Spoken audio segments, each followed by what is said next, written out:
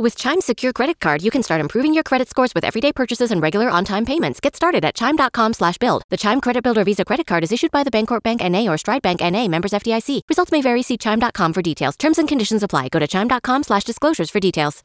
727-579-1025. What's up, Rusty? Hey, Drew. Hi, Rusty. I was just listening to what y'all just said. Thank you. About what SDK said about how does a thug or how does a gangster dress. Yes. You've never been in any of these big cities to see how these kids are dressing nowadays? Oh, are they all thugs and gangsters? Right. Like, you go to any high school gathering, you're going to see white, black, Hispanic, Asian. Every single race and ethnicity is going to be wearing baggy clothing, basketball jerseys, gold chains, etc. Does that mean they're all thugs? But what about their colors that they fly? Doesn't that tell you something, too? No. What about the colors that they fly? Are they in bike gangs? I mean, you go into certain parts of Los Angeles. I'm a truck driver for a living. I've been out there. You go into certain parts of Los Angeles, you won't see no red. You go into other parts, you won't see no blue. Well, yeah, we're talking about Crips versus Blood. Right, but you're talking about street gangs. There's a noted gang. Right. I'm talking about a thug. I'm talking about somebody that thinks he's a tough guy that's got to have a bunch of people around him to make him tough. Okay, again, we're not talking about gang members here, sir. He's talking about Tony Soprano. All right, well, what about this? He said, what about Jax Teller? He's never seen a white black dude. Right. Now I know because I grew up in a boys' club. I went there for 14 years. Okay. And I had a lot of good friends. So you were a thug. White and black dudes. Mm-hmm. And I know that they do not like the black guys that have an education, that have a job, that have a family. The ones that ain't doing good, they do not like those black guys. Well, I think that transcends all races. Anyone who is unsuccessful and miserable hates people who are successful and happy. I don't think that has anything to do with black, white, yellow, brown, green, or whatever. That's just people who are not successful hating on those who are. Yeah, but they grew up with these guys. I mean, they're their best friends. They grew up with them. They've known them their whole life. Doesn't matter. You take a white dude who's pumping gas at age 38 and he went to high school with the guy who's pulling in seven figures as a stockbroker or a hedge fund manager or whatever. The gas station attendant's going to hate that dude no matter what color he is and no matter if they grew up together, my man. I don't know what his point is. Me either. What is your point? Well, I just didn't like how STK said that what is a white black dude. Well, you is didn't it? like that I asked the question? How dare you? I think of a white black dude as one is that successful. Okay, so white people are successful and black people aren't. So if a black person is successful, then he's a white black person in your world. Yeah, from my way of thinking, I mean, not my way of thinking. That's how my society, my white people society that I grew up with. Your white, his white people society. That is not my white people society, sir. Sir, your white people society is not my white people society. Would you identify yourself as a racist? Yes or no? No, man. I grew up in a boys' club. Wait, how can you call me racist, Drew? You're always calling somebody else racist. You're always saying that just because they don't agree with you. Just because I don't agree with you doesn't mean I hate black people.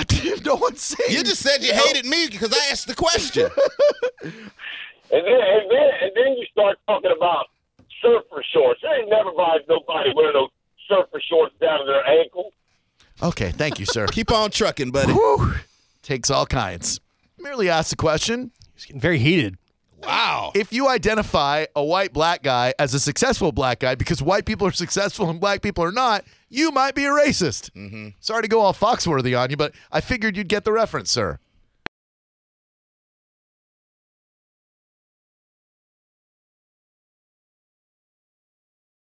Hello. Are you still listening? Good. It's the Drew Garabo live hidden track of the day. Enjoy. And ladies and gentlemen, joining us right now to contribute to this Breaking Bad discussion, and I'm sure throw a few new twists on there, is Miles Allen. What's up, Miles? How are you? Yo, bitch. Yo, bitch, indeed, man. How are you today? I'm great. How are you guys doing? Man, we're doing real well. How did you concoct this idea to take the magnificent series Breaking Bad and to turn it into a one-man show? Oh, man, I just did a ton of meth, and it just came to me. And no, I'm kidding.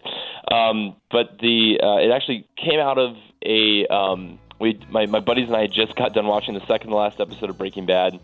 I was doing the impressions for them right after the show. I've always done a bunch of impressions, and they thought that it was hilarious. They decided to shoot a YouTube video of me. They uploaded it, and then it garnered over 1.5 million views. And I was like, oh, there's a market. That escalated quickly, right?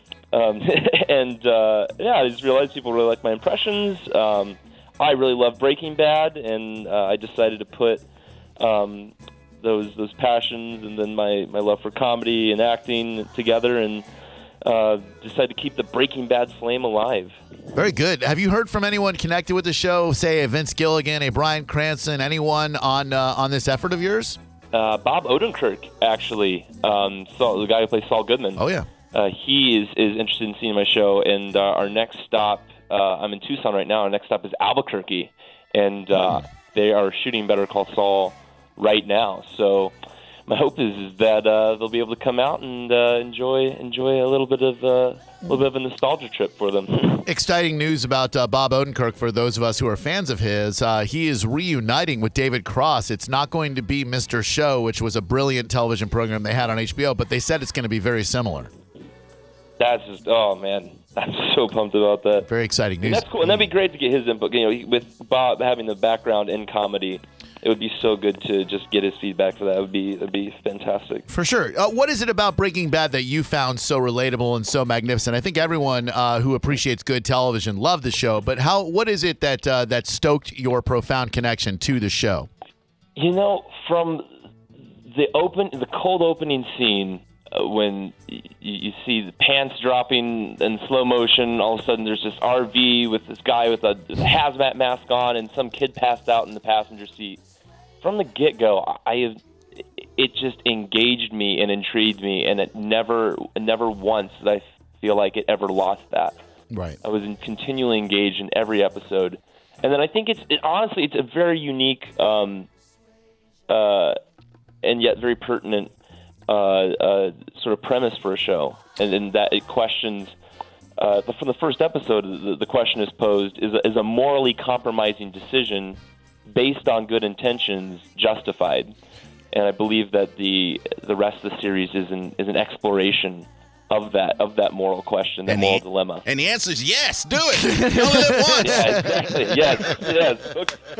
Nothing bad could happen. It is interesting the different morality that comes into play, though, because initially you can relate to a Walter White in that, man, we don't know how we would react if we had to undergo chemotherapy and we didn't have the funds to pay for it. But then when he turns into the Empire business. Well, when he killed his first person, that's when I stopped supporting him. Is that when Walter became an anti-hero? I was like, oh, come on, man. Yeah, he didn't lose me until the final couple of seasons when he started becoming Heisenberg, and he went full Heisenberg. I'm like, man, this guy's become unrelatable. Because you sympathize for him, even when he kills Crazy 8. Spoiler alert. In season 1, he has such a moral regret for it, and by the time he's doing these devious acts in season 4 and season 5, he seems completely removed from remorse at that point. No doubt.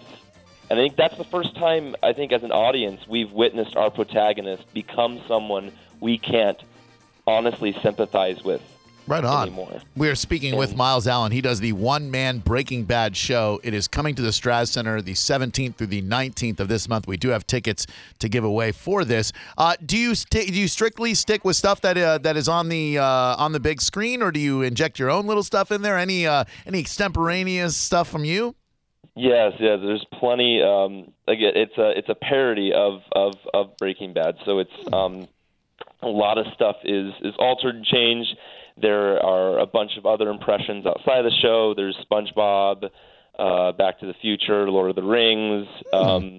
What if Family Guy characters did Breaking Bad? There's a whole bunch of different stuff out there for everyone to enjoy. So it's very much a comedic nostalgia trip through the greatest television series of all time. Break me off a little Family Guy character doing Breaking Bad. I'm intrigued by this. Oh, Quagmire, would you like some meth? I would, because I'm Heisenberg. Well, that's tight, Peter. Hey, Dad, can I maybe have some meth? No, Chris, you're a stupid fat loser. Excuse me, Chris. I've got some meth in my back pocket. This is great. This is pretty awesome. That's what we can expect at the Straz Center in the one-man show coming up the 17th through the 19th. Well, good luck to you, Miles. I love that you have a passion for the show that we found so phenomenal. We'll see you out at the Straz Center on the 17th through the 19th, man. Good luck to you, and thanks a lot for gracing us with your presence today. Hey, thanks for having me. You guys take care. You too, man.